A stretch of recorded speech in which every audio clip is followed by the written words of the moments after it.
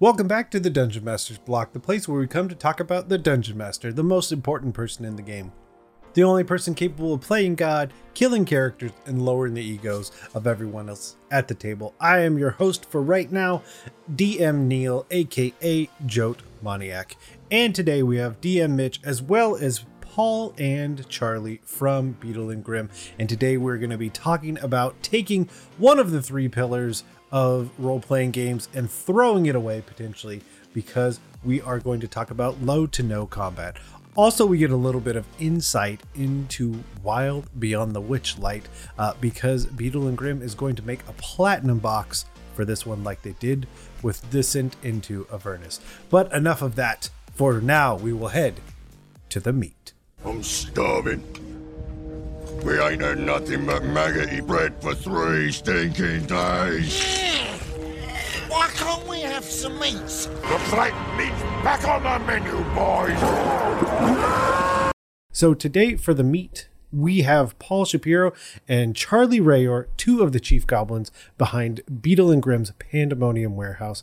Thank you both so much for coming on, spending some time with us. Hey, thanks for having us. Happy to be here. Paul and Charlie, for our listeners, can you just start out by just telling us a little bit about yourselves, whatever you would like to divulge to the listeners, your social security numbers, your passions, whatever it is, just tell us a little bit about yourselves. Sure, I'll start. So Charlie and I are a group of, 2 of the 5 founders of Beetle and Grimm's. We actually met years ago in acting school. Actually, Charlie wasn't in acting school, but the other 4 of us were. Charlie's just related. But we started in acting school. We were playing D&D. We've been playing D&D ever since. And except now that we have a company. And now that we have a company. So years later, we came back together and we decided to start this company, just mainly because we had so much fun playing and we had so many ideas for things that we wish were out there, things that we wanted to have at our table. And so we've been doing it for about 4 years. Of the 4 of us, 5 of us, I'm the only one who lives in New York. So I'm on the East Coast. And what else about me? I was the box lead on Wild Beyond the Witchlight. So we're really excited about that box, being able to say more about it and having that get released and go out into the wild itself. All right, my turn? Yeah. So yes, I am related to this group. My brother went to acting school with these yahoos. And then, I was playing D&D long before that. When I was a kid, we went into one of the places we played was a bookstore called Future Fantasy, which made it honestly a terrible decision to let a game host there every Friday night because they thought it would bring in business. But it was a small store and there was 10 people yelling at each other in the middle of the store, and it just drove everybody to the exit. But it was great. And really that was sort of the genesis for me wanting to be part of this company, because I saw Future Fantasy, like, that's what I want. And that's actually one of the first things that we looked at as doing as a company was, opening a game store or a game themed bar or something like that. But then we settled on this. But eventually we will have Future Fantasy, and I will be able to drive patrons out by screaming at them. Yes. That's probably more than you wanted to know. That's your dream. That's your dream. So that leaves it up to me. And Paul, you kind of hinted at it a little bit, but is there anything that you're currently working on? And of course, that you can tell us about. I'm sure there's a few things that we can't talk about, but you've hinted at some that we can. Yeah, absolutely. So there are all kinds of things that I'll talk about all the things we can't talk about later, but I'll start with the things that we can talk about. Wild Beyond the Witchlight is D&D's newest adventure that they announced last month. They're doing a big reveal of it this weekend, and then it's going to actually hit bookstores in September. And so we're really excited about this, because the thing we love about these big once-a-year adventures that D&D puts out is that we create these platinum edition boxes that go with them, which is really some of the most fun that we get to have, because it's this huge box and we get to just fill it up with whatever crazy things we think are going to make the game more exciting.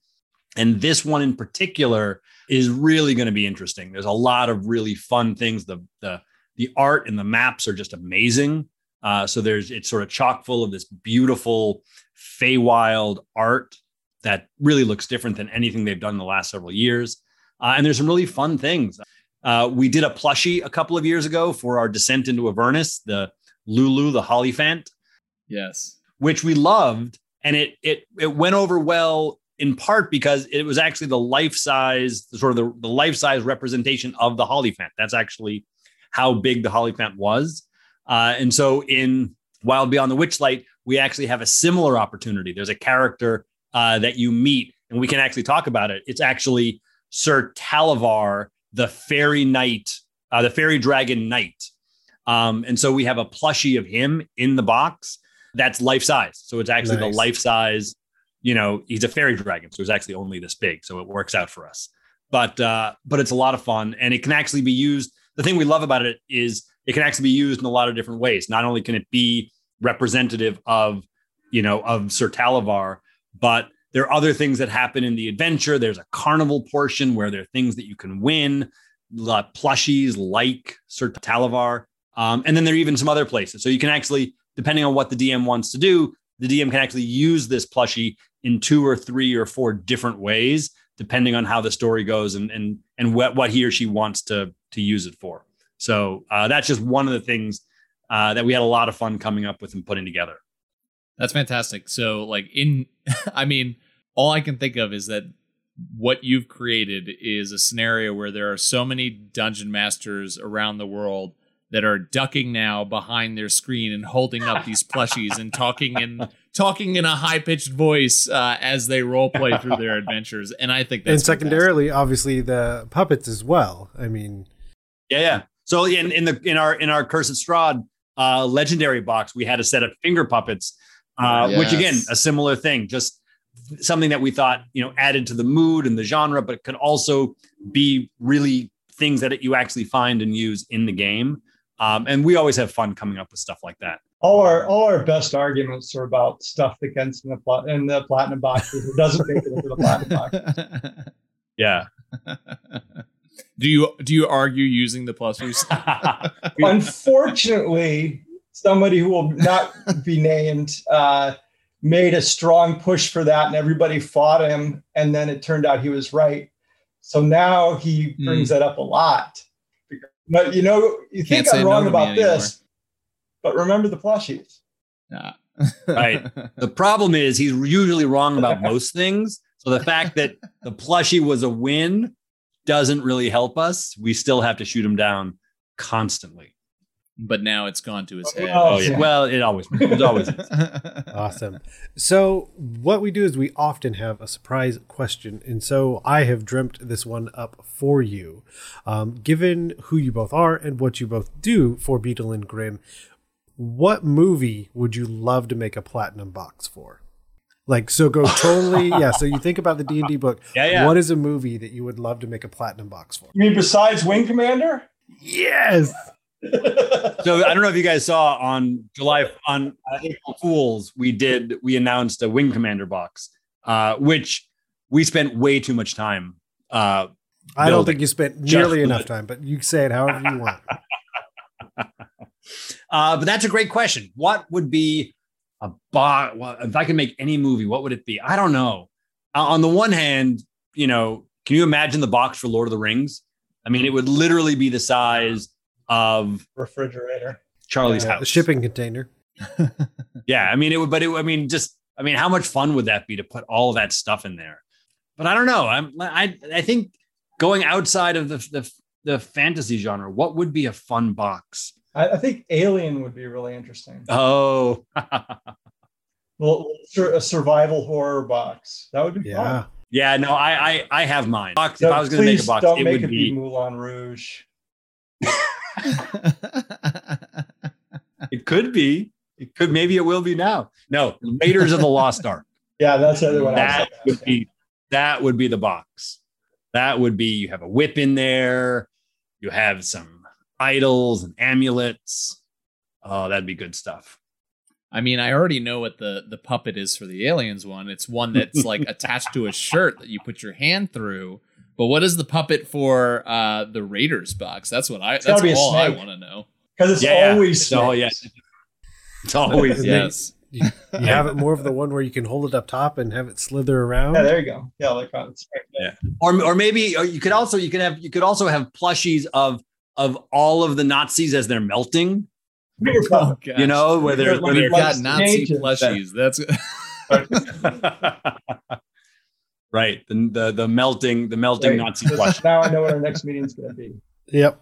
There you go. Well, there's no easy segue out of that. So we're going to jump into the topic at hand. And so what was brought up at one point is the idea of a low to no combat campaign, which is really interesting because you have the three pillars often are described as exploration, combat, and the third one, which now has completely escaped me. So, but often one gets moved aside. And so in this instance, we're going to talk about moving aside, maybe completely, combat from that equation and figuring things out. So I'll throw it back to both of you, Paul and Charlie. What do you think it means when we say something like low to no combat? So to me, I think that, because at the end of the day, all of this stuff is all about problem solving. So like the whole idea of you're playing these characters that are on a mission, on an adventure, trying to solve problems. And combat is just one way to solve problems. And I actually love campaigns where there's a mix of different ways to solve them. And I think having an adventure that either sort of implicitly or explicitly is sort of limiting combat just is sort of forcing players or encouraging players to just come up with, new ways of solving problems. And I really love that. I mean, I love, just that the sort of the improvisational nature of, meeting an obstacle and not immediately just, reaching for a sword or figuring, well, let's just blow it up. And instead, you have to ask questions. You have to kind of go with the flow. And those are some of the most fun times at the table.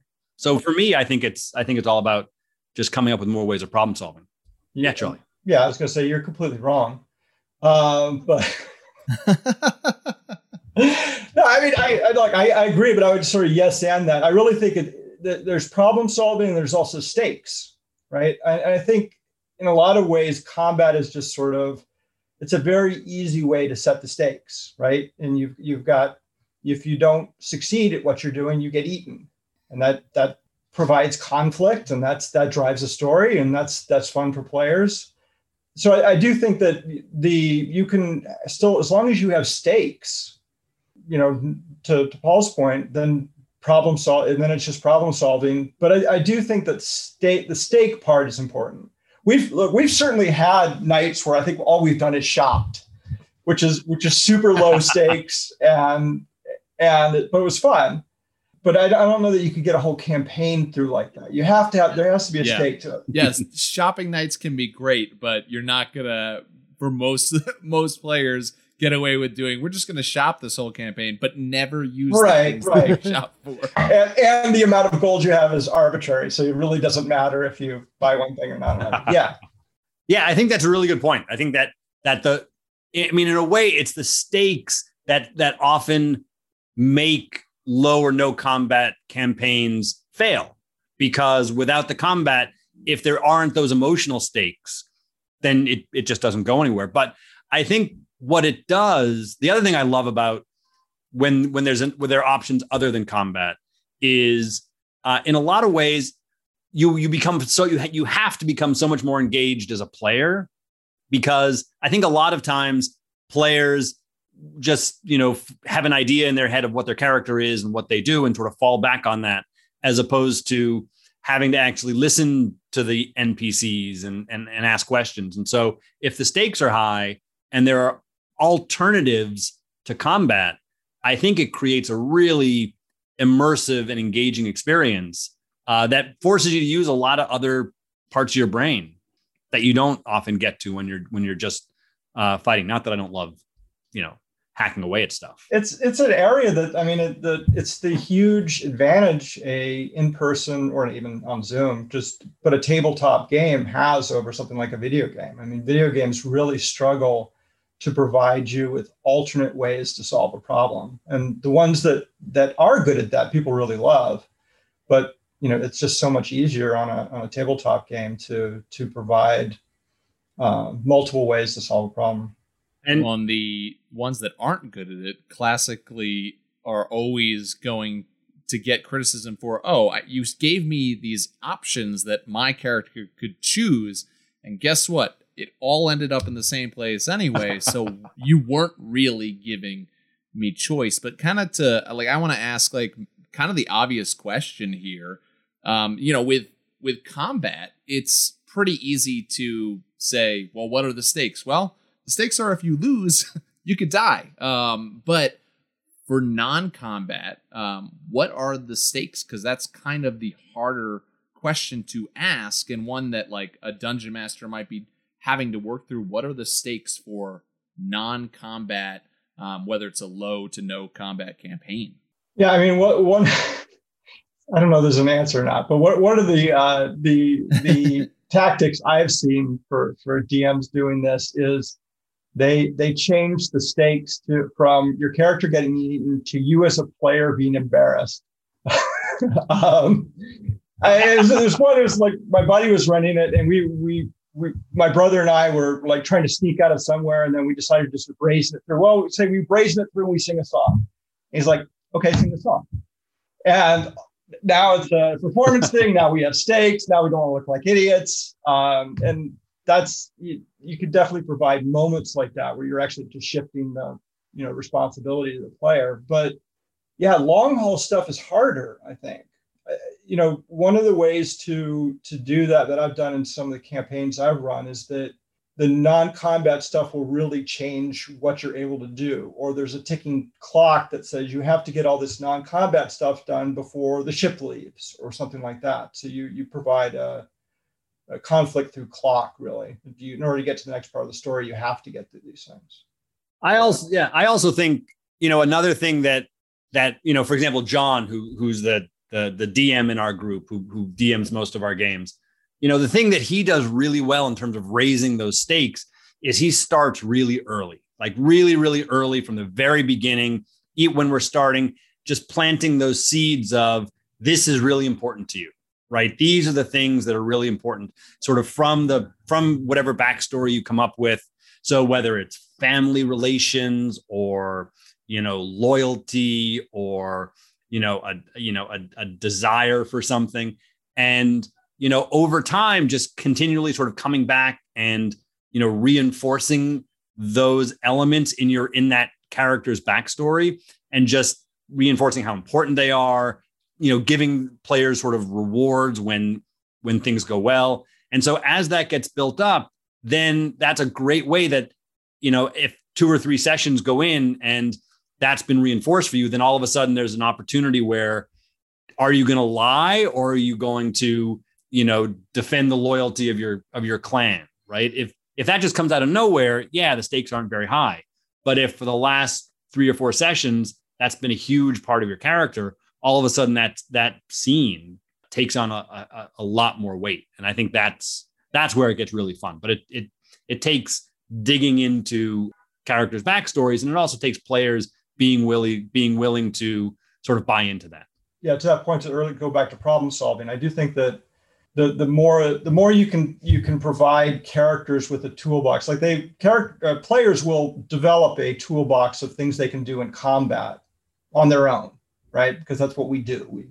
But to like what John does, where you're building up, you're giving the players a toolbox of things that they can do in a diplomatic situation, if they're trying to con somebody, if they're trying to get a lower price for something, if they're trying to steal something, it's giving them a lot of options to tackle that problem that don't involve a mace. I think there's an interesting level of realism that comes with this idea, just because if we all 4 think about our daily life, the scenario where I'd like to use combat to get through it is higher than the scenarios that I can use combat to get through it. And by that, I mean, I don't get to. So the idea that... I don't know what kind of job you have then. I work at a community college, but there was only one time where I really thought I was going to have to fight someone, but that's a story for another time. But the idea that that's what we do daily. Like you always hear about someone that your anger, your aggression, you're trying to tackle these things, but I have to figure out a diplomatic situation to go through because these are people I care about. These are people that I know I need to see tomorrow. These are like, and so there's this interesting level of realism that comes with that. And I think that's where, going to your point, Paul, that's where that backstory has to be more fleshed out. I think for campaigns, maybe a one shot you could probably get away and people can bumble through and you do a shopping trip and it's all great. But I think for a long-term campaign, those backgrounds need to be established so that you can make those stakes happen, because now you know where the stakes are for that player character. Yeah, exactly. And, and it can be, emotional, personal backstory, but can also be, a simple thing. Like there was a campaign that we ran for years where our John, the DM, every session or so would pull me aside and say, your character had this dream, and he would tell me about it. And it didn't seem like it was connected to anything, but it was just sort of, and it went on for a while. Like then the dreams kept, building up and building up. And I would sort of think about it and take notes, but it didn't seem like it really had any bearing. And then, months went by, and all of a sudden, that turns into a storyline. And all of a sudden now I have this backstory. And I have this, in a way, a somewhat realistic history about this. And so, it made that moment, that much more compelling, and made the stakes of how I engaged with it that much higher. So there are lots of different ways to do it, but it all comes down to stakes and sort of a personal connection. And also just being able to, use all those skills that you have on your character sheet, right? I mean, there are all those, and also, I don't know, as having played spellcasters, I love being able to use all of the ridiculous non-combat spells. Yes, those are all so much fun to be able to, what's better than being a cleric and being able to, create food and water, for a village of people who are, are starving or suffering a drought or something, or, other, things like that, the being able to use mage hand in some crazy way, that's, in a lot of ways, that's more satisfying than combat because it's new. I love that stuff. Yeah. I think of it like in this way of almost changing the goal of the campaign and working with the players to establish what it is that their characters are going to want moving forward in whatever story adventure that you're playing in. And we're talking about stakes, and like one of the things that is coming to my mind is like a adventure where your characters are diplomats of some sort, and you're going into these encounters that are conversations with other people. And one of the stakes can be combat if you fail. But it's not the desired goal of the characters and the players at the table because that switches everything around. Because anybody who's DM'd for I was going to say a decent amount of time, but I should just say anybody who's DM'd for any amount of time knows the players that come to the table, and their goal is, I want to fight. I want to get Today into combat. I woke up and I chose the point violence. Where as a DM you might have, as a DM you might have this encounter that is not a combat encounter, but a conversation that you want to be played out in mind. And every DM knows the feeling of, you start to monologue with a character that's somewhat of an adversary, and what do the players do? I attack them in the middle of line one, right? Yeah. But to change that up, to have it be, no. You want to listen. You want to engage. You want to be part of this conversation. In fact, you're going to be wanting to use whatever role-playing situations you have to kind of sway the future events of this story that we're going into. It very much changes it up. The third pillar is role-playing, by the way. It was too easy. That's why I couldn't remember. That's it. But you said role-playing, and it sparked a memory. There you go. To your point, we played in a long campaign of Age of Worms. And towards the end, we were high-level characters. We were the champions of Heronius. And at that point, yes, there were some sort of key battles, but most of the time we were going someplace to solve somebody's problem. And so we would spend a lot of time showing up somewhere and, we were so powerful that in a lot of ways we had to be really careful about, we can't just walk in and just start mowing people down. So there was a lot, and the stakes were so high because we were getting closer and closer to either saving the world or, or having it fall apart. So there was a lot of these times where we had to be really careful and come up with, what tactics can we use? And there was a lot of diplomacy. There was a lot of sneaking around. And then every once in a while, there was some, hacking and slashing of Draco Liches. But, got to have a little bit of that. I think one of the things that I keep thinking back to is the idea of figuring out more ways to use your skills or better ways for your players and player characters to use them, and thinking of group checks or the help action or these things that often don't come up as much, like, oh, we're all going to start just throwing dice at it, or the one person that's good at it, they'll do it and we won't have anyone else roll. But the idea of you as the DM doing extra research into how people usually approach or different ways that they approach using skills so that you can have those available as, I think, Charlie, you mentioned it, extra tools for your players to have so that they don't lean back on the hammer, the mace, or casting Fireball. Yeah, as fun as that is. And also just, from a DM's point of view, just kind of identifying good moments that the players have and rewarding them. If you're making a diplomacy check or something, don't just have it be a dice roll, right? Have it the role playing aspect of it. Make them do it, and then they can roll the dice. Yeah, it's a terrible moment when you as a player put everything into role playing through this speech that you are either you've crafted in your head and through time, and then you roll and it's a crit 1 and you go, well, I guess I fail, and as a DM, I'd be like, no, there's no way we're going to allow for you put so much into that. We need to reward this somehow. Well, I would also think the dials I always love turning in 5th edition are advantage and disadvantage.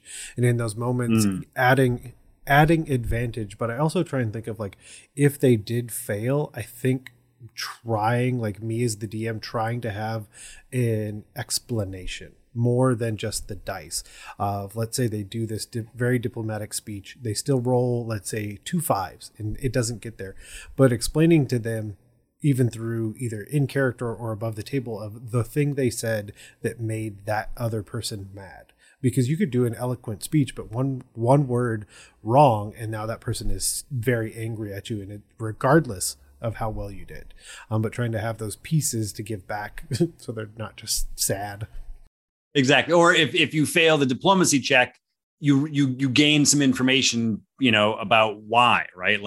Maybe they got angry and so you didn't convince them of something, but then they blurt out something that you needed to know.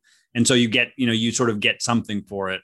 But advantage is always great to sort of mitigate the possibility of the flat out ones. And let's be fair. I mean, as frustrating as a player when you roll a 1 in that case, it could be a lot of fun at the table if you completely botch the.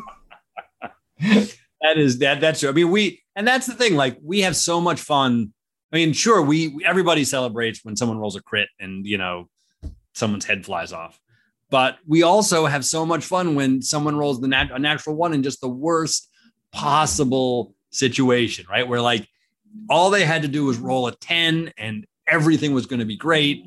But instead, that one that makes them fall off the ledge, and then all of a sudden, and that's how stories are told, right? That's what makes it, interesting. And then there's this whole circuitous way around to get back out of it.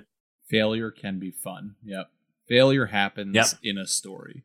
I love that we're talking about how rolls and dice kind of incorporate into this type of game. Something that I have been doing in my in one of my recent campaigns that I've been running, I feel really would apply well to this type of game style, because let's be honest, this type of game, a low to no combat type campaign, is going to be very attractive to a certain type of player, or at the very least, you want to have buy-in from a player who maybe does oh man, I just love combat so much, but they're wanting to stretch themselves, right? So you want at least that. And one thing I've been doing is I've been having, with the player's permission, having certain skills behind the table of the character stats, like insight. And when a character wants to roll an insight check, I have done it behind the DM screen to kind of add that level of role playing, because you know that as a player, if you roll a 2 on an insight check, whatever the DM is going to say, or a crit 1 and you get false information, it's really hard for even the best player to remove that metagaming aspect and dive into it and not just immediately be like, well, the information I just got there is false. Right. But I would almost encourage DMs listening that if that's something that you want to do, well, if you want an NPC to roll an insight check, give the players that option too and say, hey, here's their modifier. Why don't you roll that for me? And then you divulge the information that you think based off of their roll that I, as the NPC, would understand. But that kind of would add this extra level. We're talking about stakes. It's like, well, I've got a +9 to insight. That's great, but I never know if I'm going to roll a crit 1 and mess things up. Yeah, absolutely. I also think that, one of the sort of the pitfalls in going into a campaign where, you're explicitly going to, have no or minimal combat is the idea that makes it somehow a sort of free for all, everybody can just sort of talk and do whatever they want. Right. And I think the thing that makes Dungeons and Dragons really such a good game is that the rules are just enough of sort of guide rails to keep everybody together at the table. And I think if you think of it like, well, if we're not having combat, then we don't even need to roll dice. We don't need to look at our skills, and we can just sort of, wing it. And then it becomes that's a kind of game that you can absolutely do, but it's a different kind of game, right? And I think you lose or miss out on some of the sort of storytelling aspects that the mechanics bring in. So I do think that it's important, if you're going to limit the combat or focus more on role playing, that you still take advantage of the mechanics to give people, things to do, tools to use, and a way for everybody to kind of come to the table together. So you don't get into that sort of magical thinking of players saying, I do this and this happens. And then as the DM, you're like, well, that doesn't really happen, or it does happen. And then they're driving the story and not you. Yeah. And I think it's lost to time. So if you were the person that told me this, you did a great job, and I want to give you all the accolades. Other than that, that's the best I have. But someone told me at some point, if you don't want the person to roll a 1 or a 20, then don't have them roll.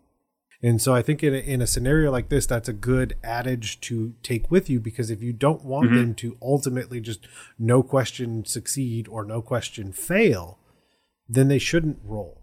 But if they're, because then that goes back to stakes. Like, what are the stakes of asking the player to make a roll for their character? And then if it's that they're there, then yeah, sure, have them roll and figure out if there's inspiration, if there's advantage, if there's all these things. But if them failing isn't something you want, then don't have them roll. Because ultimately, we all have enough experience. Ultimately, that's exactly what happens every time. Yeah, I mean, that's kind of the sort of elephant in the room with the campaigns that are low combat, is that they can be a lot more work to put together, right? I mean, if you're just advancing from room to room and you get stabbed, and the party has a pretty simple solution. The person either dies or the cleric heals them, and you go on to fight the next one. But if it's all a lot of interlocking stories and information you need to get from people, and what do you do if you screw up? How else are you going to get that piece of information if you did roll a 1? It's fun work, right? But it's definitely more preparation time as a DM. Paul, before you said something to the degree of, you mentioned like having the players that like really like to talk.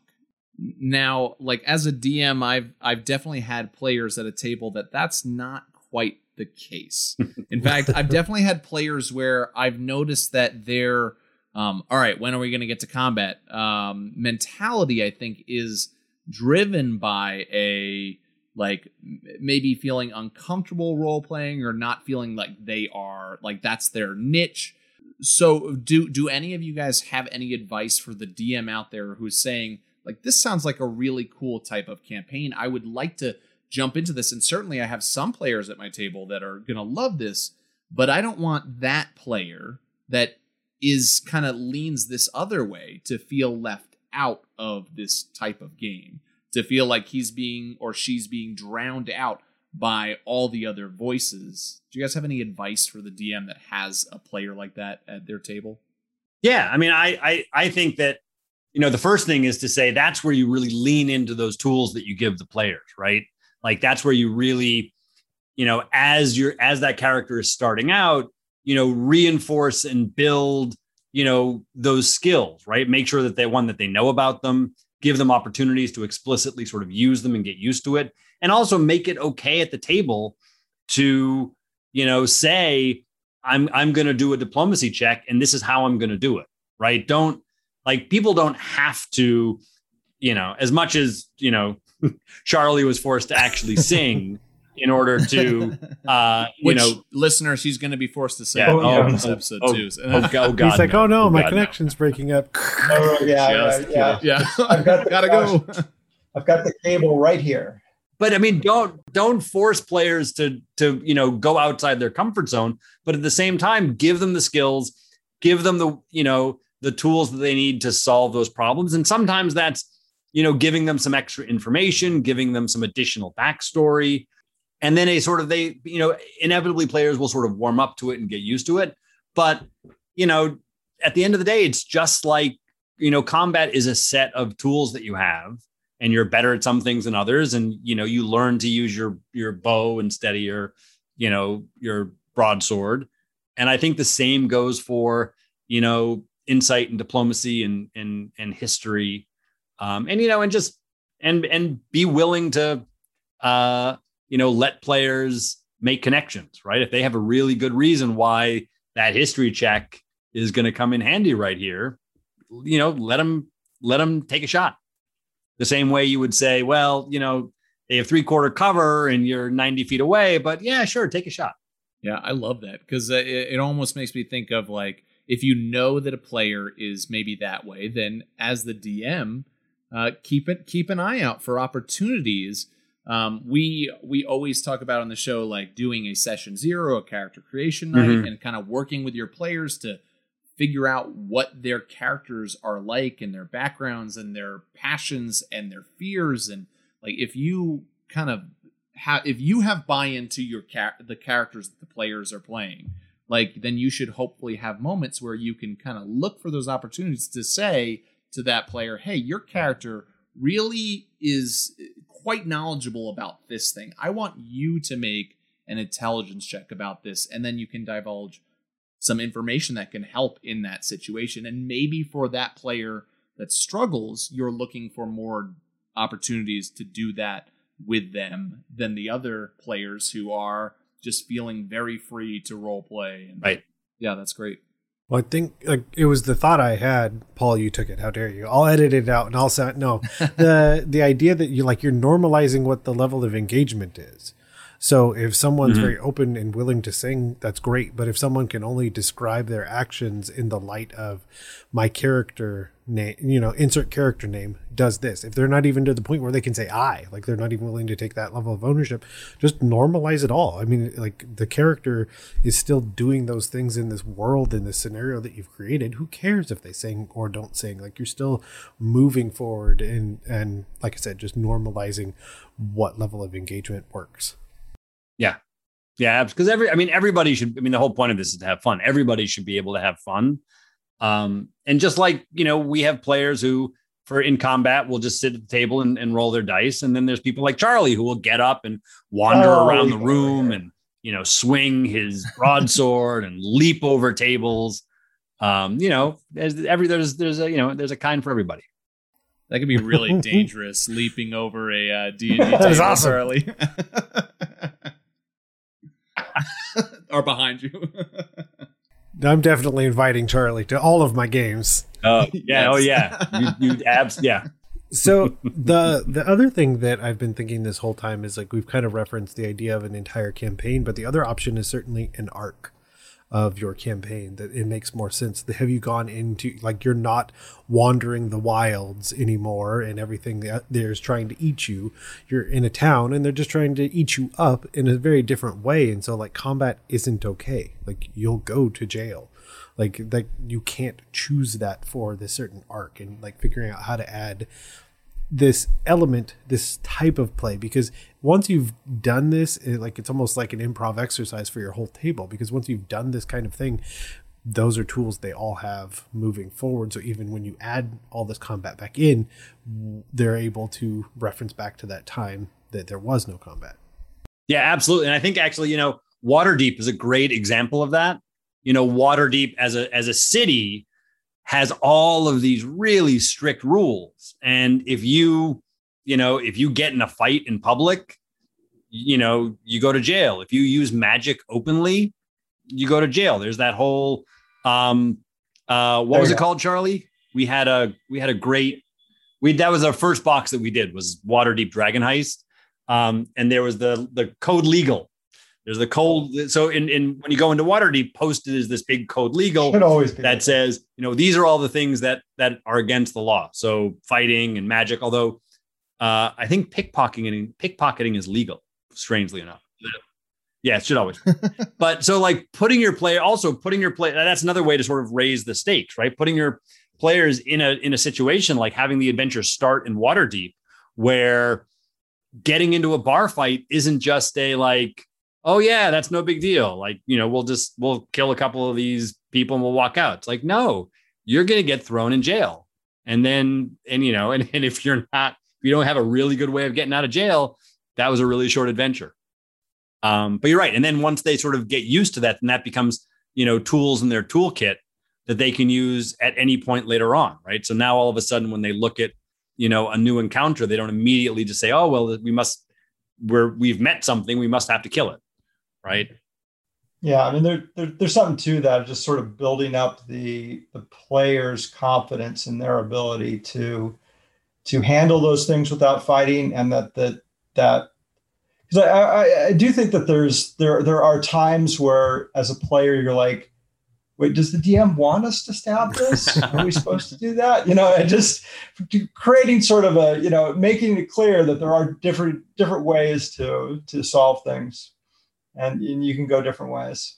That's awesome. So we're getting a little close on our time, so I think we should definitely move into our homework section. I have no idea what we're going to do for this topic, because it's so open. Like, there's so many countless things that you could observe and try and figure out how you would make them D&D campaigns. But we'll go around. Is there anything that our viewers could watch, listen to, read that would be good examples of low to no combat campaigns for their D&D worlds? I think from a toolbox point of view, if you follow Justice Armand, who's one of our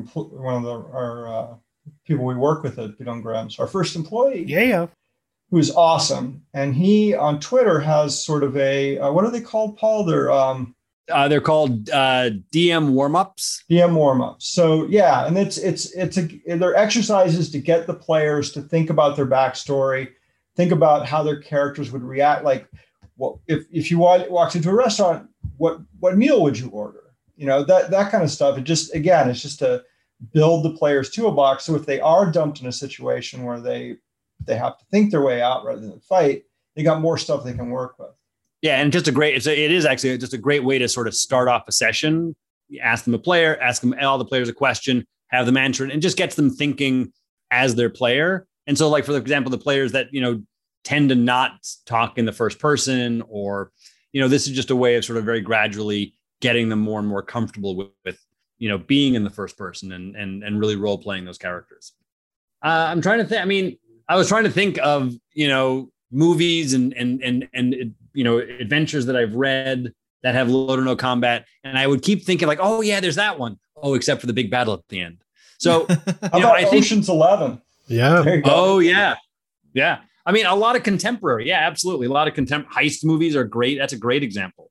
Lord of the Rings. I mean, you brought it up earlier, Paul, but like, it all really depends on which character you track, because there's certainly an element. And it also just dawned on me, like, just because your players aren't having combat doesn't mean combat isn't happening in the world or around them. It's just that's the campaign and the type of characters that you happen to have. So like if you're following all of the hobbits, there's not as much battle as following Gimli.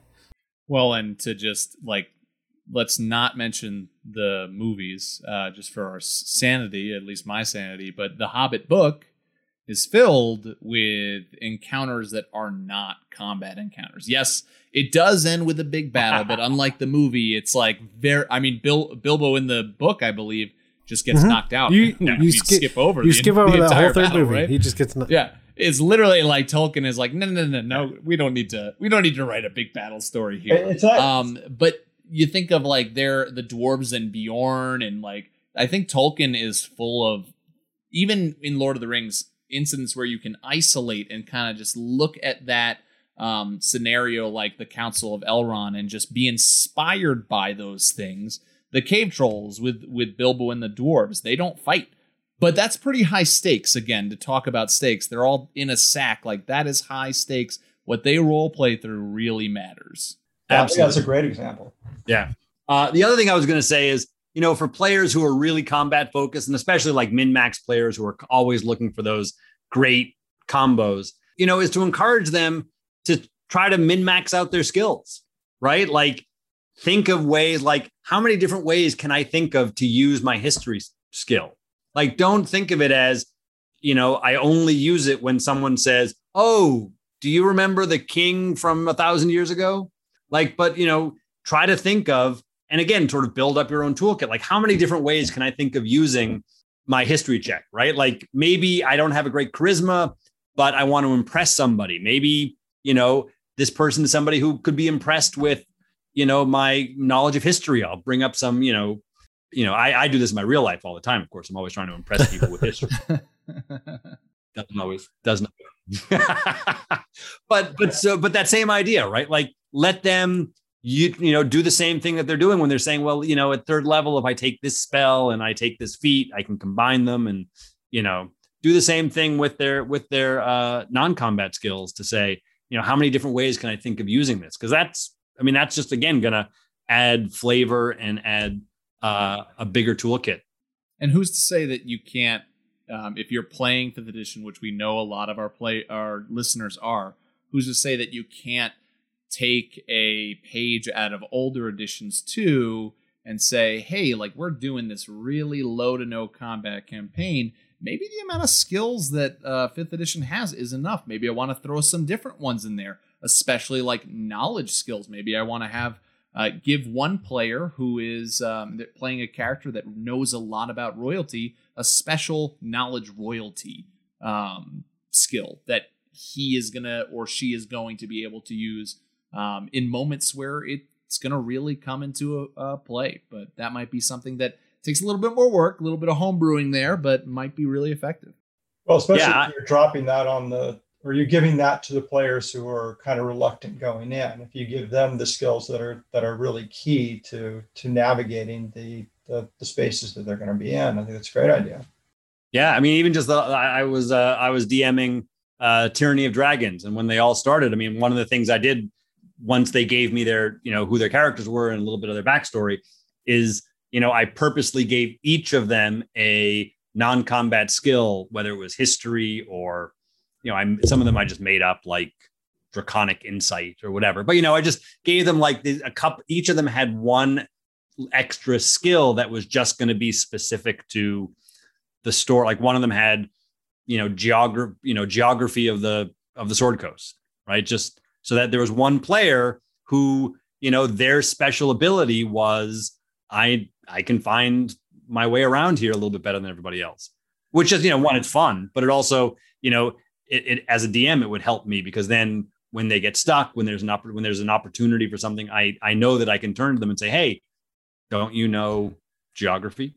Well, it leans back to that idea of the heist movie, because you often think of like, we gotta get a so-and-so. Well, it makes me think of the Rick and Morty episode more than anything else. Yes, exactly. But the other one I thought of, and I don't think I've ever had the opportunity to reference this back as homework, but one of the very D&D type things that you could go do is play back through Planescape Torment. The enhanced editions out there, throw it on an iPad, but there are ways to get through that game with almost no combat. Like you're just having conversations. You're avoiding things. And so, yeah, that it's an amazing game regardless. And sure, hack your way through it, but you could also use that as a good tool to figure out a way to do low to no combat.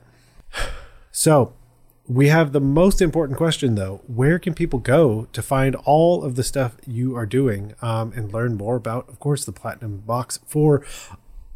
Whoa, I just lost it. Beyond the Witchlight. Wild Yes, Beyond the there it is. Witchlight. An easy one to lose. It's wild, Yes. though. It is one. It's beyond. Beetleandgrims.com is where we talk about stuff. Store.beetleandgrims.com is where we sell stuff.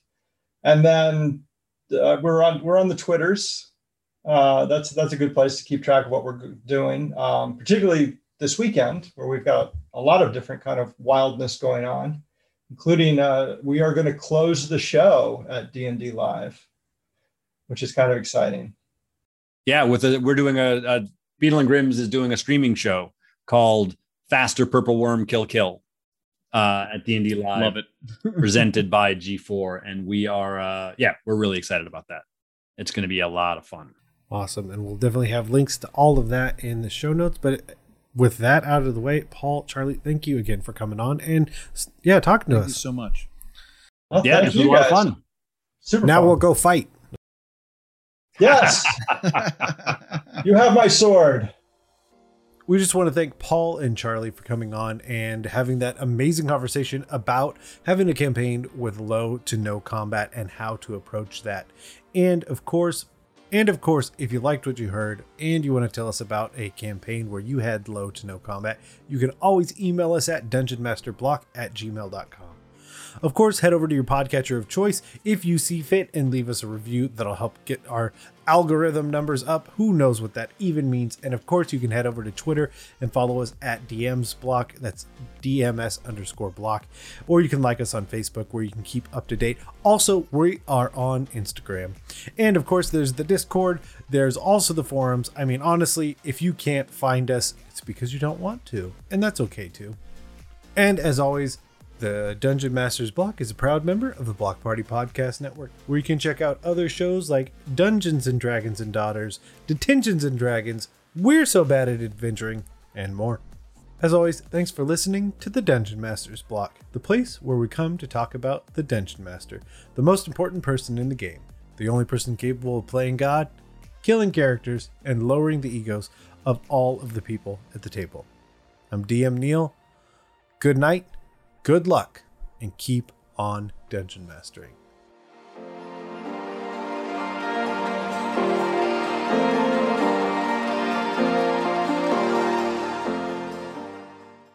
It's not inspiration, it's not wisdom, and it's bad advice. Just because there's no combat in your game doesn't mean that there's no combat at your table.